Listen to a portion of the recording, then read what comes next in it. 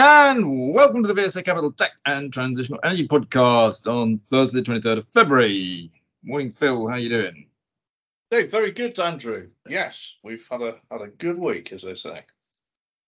Yeah, we've had a good week, really, because we successfully concluded, I suppose whether you want to call it last night or this morning, a fundraise for Invinity Energy Systems. We raised £19 million. Plus an additional subscription of £2.5 million from Everbright, which is a Taiwanese company that wants to basically do the distribution of vanadium flow batteries across the whole of Taiwan. And we launched an open offer for £4 million, which, judging by the phone calls I've been getting today, will probably be taken up in full. So in other words, we've probably raised in total about £25 million for Invinity Energy Systems, which allows them to go an awful long way. Certainly, it will allow them basically get to commercial release date with as they put it, their major European supplier that everybody knows is Siemens Gamesa, and the launch of Mistral. And we believe that once Mistral is launched, because basically the levelized cost of storage comes down to about $50 a megawatt hour, which is basically the same as it would be if you were using gas, i.e. the solar and the battery, which would be actually combined about 80.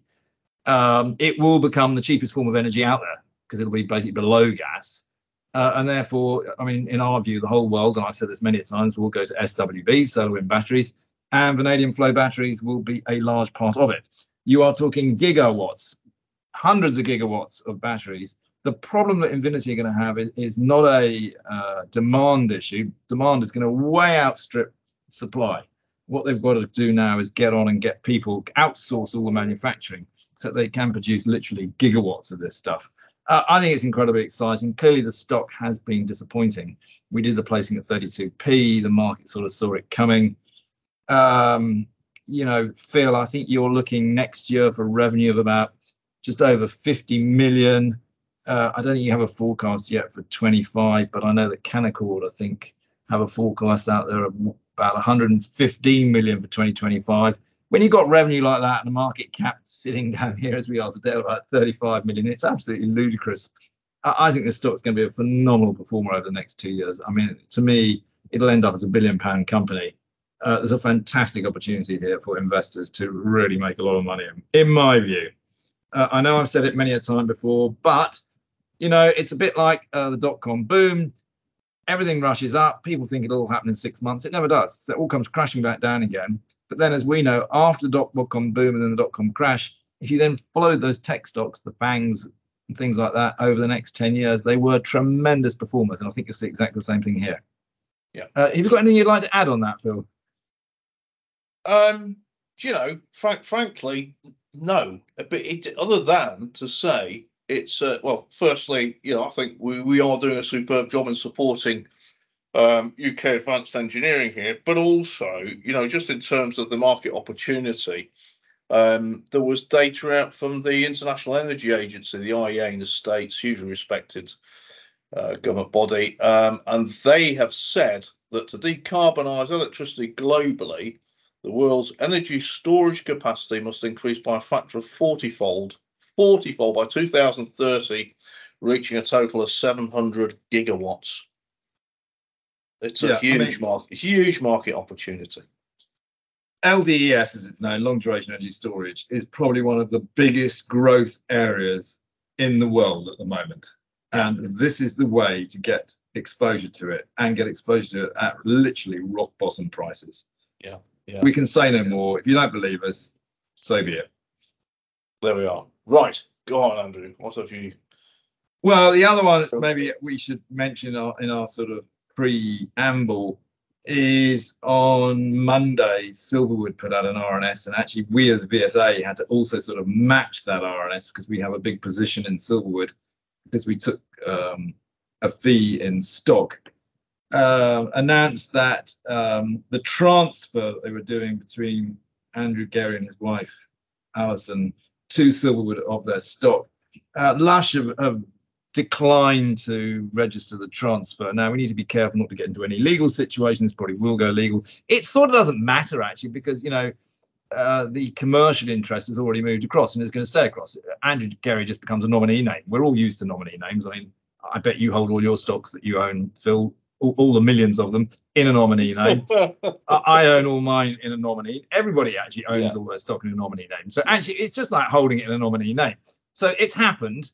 You've got a question, and we did say it in the VSRNS, why a company that claims to be ethical and morally correct, etc., is behaving in what would appear to be a very unethical and immoral way, and are clearly prejudiced towards a minority shareholder. We actually do know a lot about this situation, and actually, just to quote, it was in the Sunday Times about 3 months ago, where they did run an article in the Sunday Times which pointed out that the Employee Benefit Trust for Lush always declines its dividends, which is dividends are paid out to the founder, Mark Constantine, and the other shareholders. You've got a question: are there really no employees at Lush in the current environment that maybe have a little bit of hardship that could really benefit from that dividend? I mean, why is he turning down that dividend? It's again, that just doesn't feel ethical or moral, and there's clearly, to use a bit of a pun, something smells here. Is it a Gerald Ratner? Is it a Philip Green? There's something not quite right. I'm going to be careful what I say, but watch this space, because I suspect this is going to blow up in the public markets, probably in the newspapers. And we know when Gerald Ratner said that one of his bits of jewelry was frankly the same price as a prawn sandwich, it was the end of Gerald Ratner. I can see a similar situation happening here. Actually, whilst we're on our corporates, we should also mention that actually we had a trading statement out of Samarkand, which was actually very upbeat, really, because obviously what they're reporting on now is that what they're starting to see as China comes out of its zero COVID policy, that things are starting to pick up in China. It wasn't their fault that zero COVID took place. You can't blame them for that. It clearly did have an impact on their business, but things are now starting to pick up nicely. Unfortunately, the share price isn't picking up. So that also actually, to me, looks pretty interesting. If people want to have a play on the recovery in China of the consumer buying brands, then Samarkand to me looks like a very interesting opportunity to get involved there. Yeah, it does. And I mean, they've stated that they're moving into profit as well. So yeah, well worth a look at. Samarkand Global. Yeah, and we've seen, I don't know if you saw this week, we had trips from InSilica, which tickers at ENSI, 75 million market cap, and this is a semiconductor design house.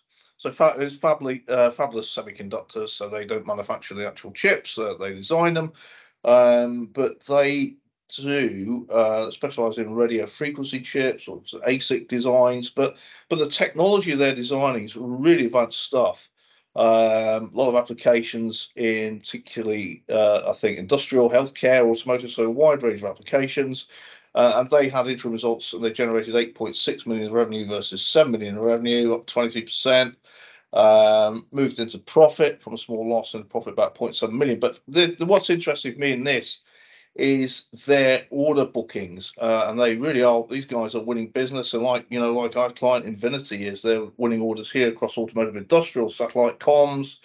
They won a $30 million contract with an industrial OEM, not announced in July, but last week they announced a €5 million contract for a satellite broadband user terminals, and they've got a pipeline of £250 million.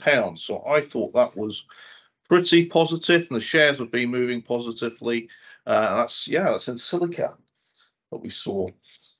Another one, Andrew, you're pretty familiar with is GB Group. No, don't. Hey, well, yeah, well, I'm going to. GBG's. My mother owns them in her own IHT portfolio. She's not happy. Right. Well, they're the trading uptake. GBG is the ticker.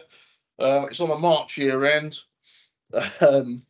And they had said that in their interim results in November, they'd reported that they'd seen, end markets were impacted in terms of their identity services, where they'd seen challenging conditions in crypto, but also from e-commerce companies. Now, their GB Group's all about identity.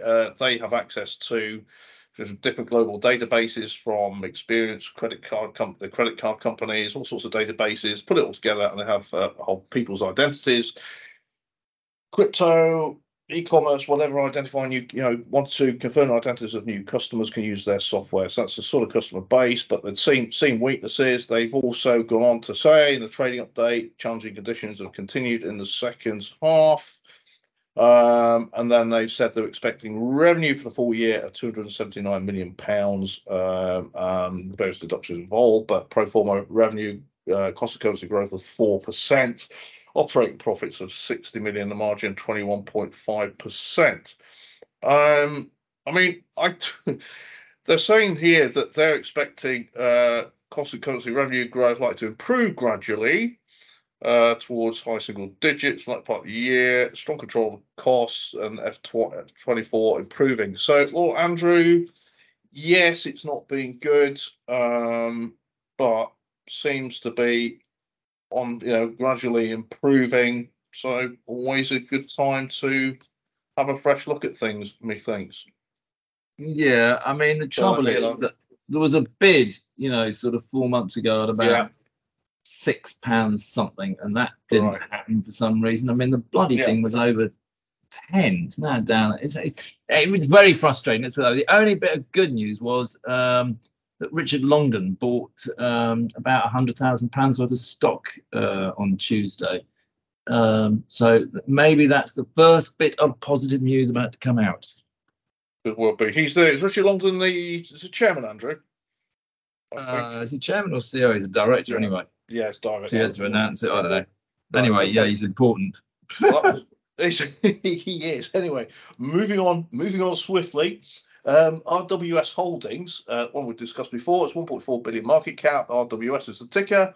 And this is and I used to cover SDL, which RWS acquired. This is in the super area. It's language services.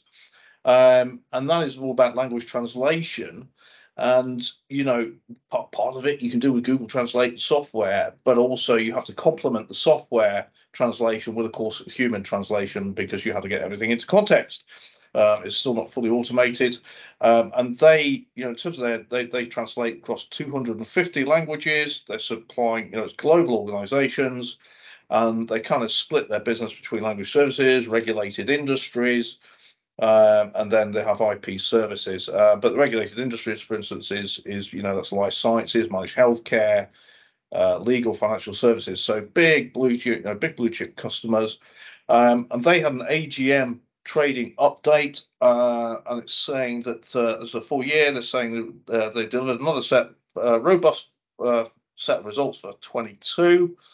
This is against continued economic uncertainty, so clearly their customers are certainly spending with them. Cash generative, profitable growth in line with market expectations. Hurrah to that.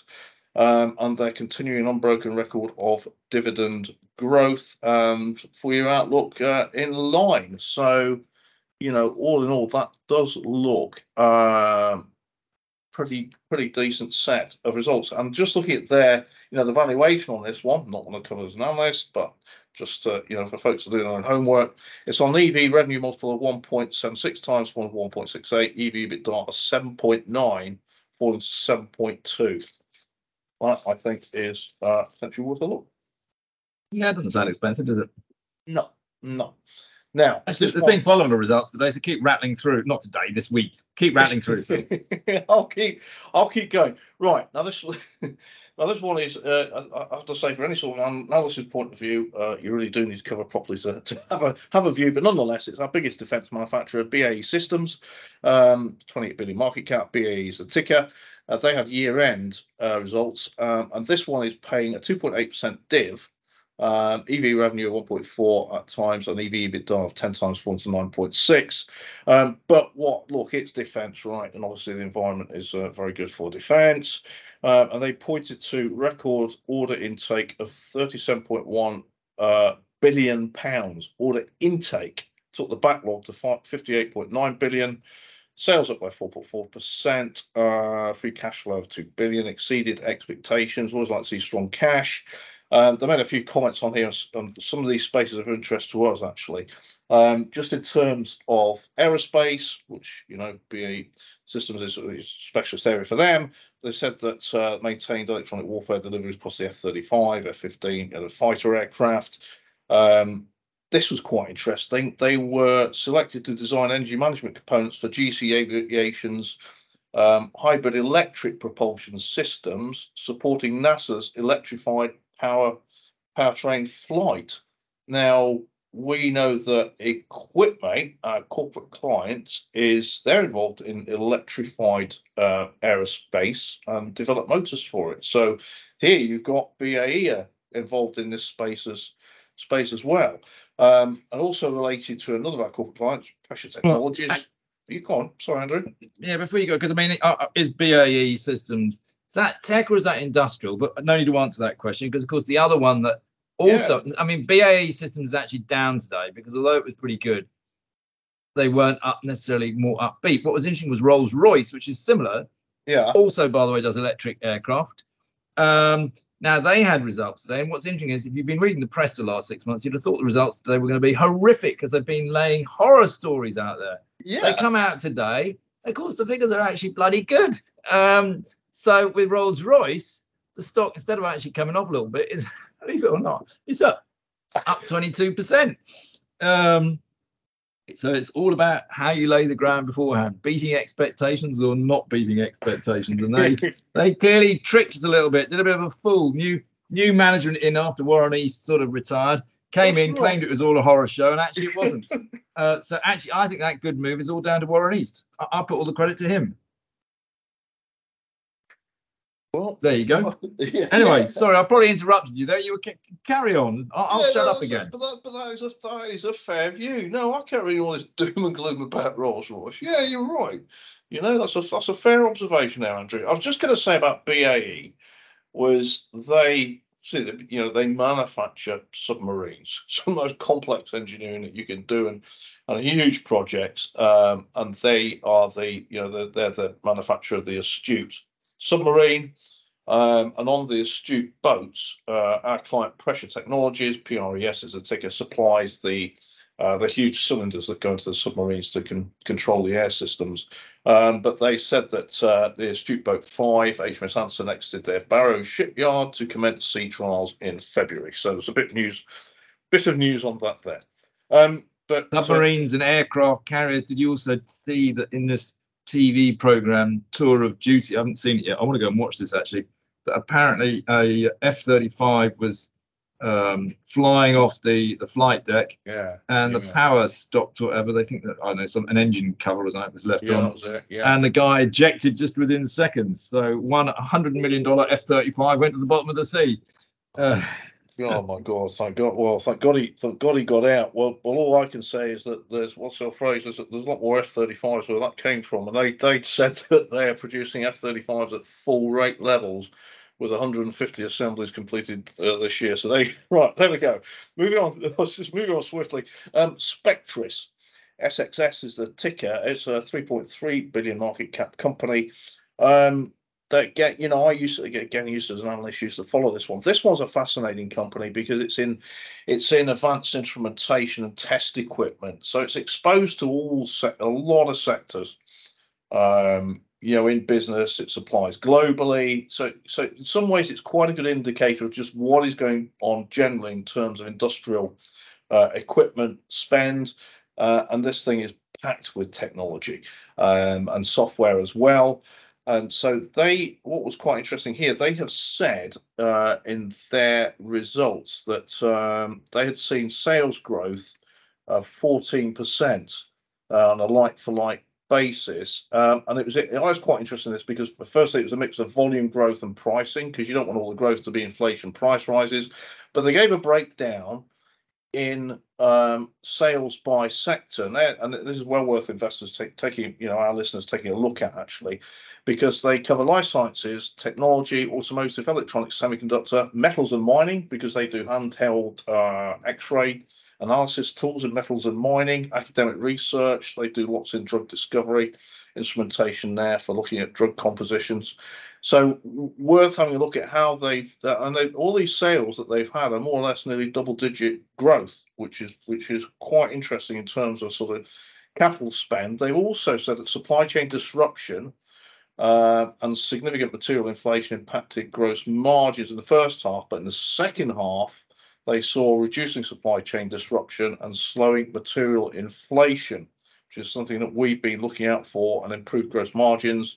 And overall for the year, the operating margins were up to about 16.8%. Record order books up 36% year on year, and they made a large disposals and the disposal of Omega Instruments. I remember them acquiring that for about 400 million to the share buyback. So things seem to be moving quite well forward for Spectris, and they upped the dividend as well.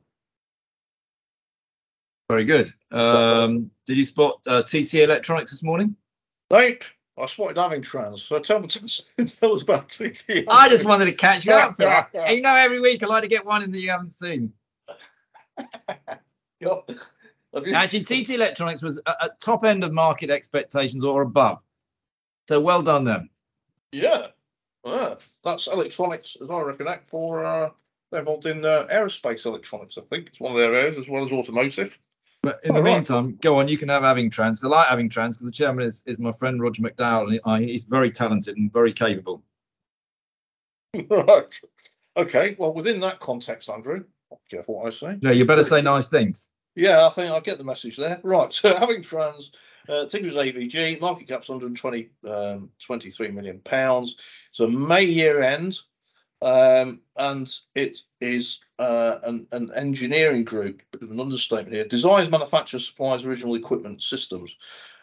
Right, so the sectors it's involved are in energy, medical, and industrials, and they supply. They own Hayward Tyler, which is a pumps company. It's been around for many years.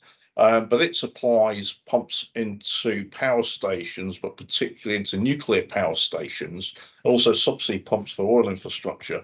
And so it has nuclear approvals, it supplies in the States. And they've been investing more recently in advanced medical technologies, particularly 3D X-ray tech and MRI related technologies. So they reported their interim results in November. Remember, it's a May year end. The revenue was up to 50 million from 44.5 million. The gross margins, as I said, reduced marginally, 32.6% from 33.9%. And that was on sort of end business mix.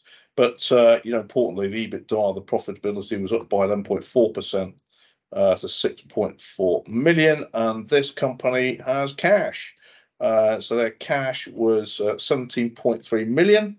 Up from 16.7, but this is after further investments in the MRI technology company Magnetica, but also Adaptix, which is 3D X-ray tech, and spending on working capital as well. So that all looked, especially given the inflationary environment, pretty good result. And they said that nuclear sector orders and prospects are increasing, especially in the USA. So this is an interesting one if you want to get exposure to the nuclear sector. So yeah, well done, Avingtrans on that. And we love cash. You never have too much cash. Jack Tamundo. Right, and finally from me, and just there's not a lot of comment to add to this right now at the moment. This is Darktrace. The ticker is DARK, 2 billion market cap. Shares, unfortunately, down 21% in the last 6 months. It is looking at cyber security software. This came under attack from a short seller that issued a report. They were questioning Darktrace's accounting methods. And Darktrace have robustly, obviously, defended that, came out with a management statement on the 1st of February. And further to that, they've said that they've appointed Ernst & Young, the accountants, to provide additional independent third-party review of its financial processes and controls. So they're saying they look forward to the outcome of the review, and they are going to report their half-year results to the 6 months ending December on Wednesday, the 8th of March. So we look forward to seeing those. It's very interesting, this whole issue, I think, of where people write report or take a position, be it a short position, and then write a bearish report and throw it out at everyone. And obviously everyone follows them. And therefore they are, for want of a word, negatively tipping. And they're becoming tipster sheets sort of thing, which, if you think about it, it all started off back in the sort of 80s. There were tip sheets and Nigel Ray got them all going, and then various other people sort of copied him. And basically, the financial regulators sort of banned people from buying stock and then tipping it. But actually, this is what these people are just doing in negative. And there's certain other bloggers with websites and things who do exactly the same thing. They come out with a, Ouzo all round. Here's a negative bear story. The stock's going to zero when they're short. I'm not sure it should be allowed. But anyway, it's just an interesting thought. I'll move on from that. Traxxas, did you spot that one today? Nope. Oh, a double catch out. This is going to be a great day. Don't worry, Phil, I'll stop after this. They were actually, the trading update was completely in line with expectations, so very boring. I'll let you off on that one. Thank you for that. Anything else, or shall we call it a day, though? No, I think we should call it a day. There's been enough excitement already for 1 week, but yeah, I'm looking forward to chatting next week, Andrew. I'm sure you can never have too much excitement. Look, if anybody's got any comments, particularly on Invinity Energy Systems, because I know a lot of people do, they do actually DM me, and I'm very grateful for them. If anybody wants us to talk about anything, anybody disagrees with anything, do just get in contact with us. We're just trying to do our best to give you some ideas and keep you in touch with what's going on. That's the best we can do, but speak next week. Actually, I say we'll speak next week. I'm actually off to Toronto next week. We'll just have to see, because I may be able to do it in the morning, but we'll work it out and people will find out next week who's actually talking. Absolutely. Well, I'll look forward to it, whatever.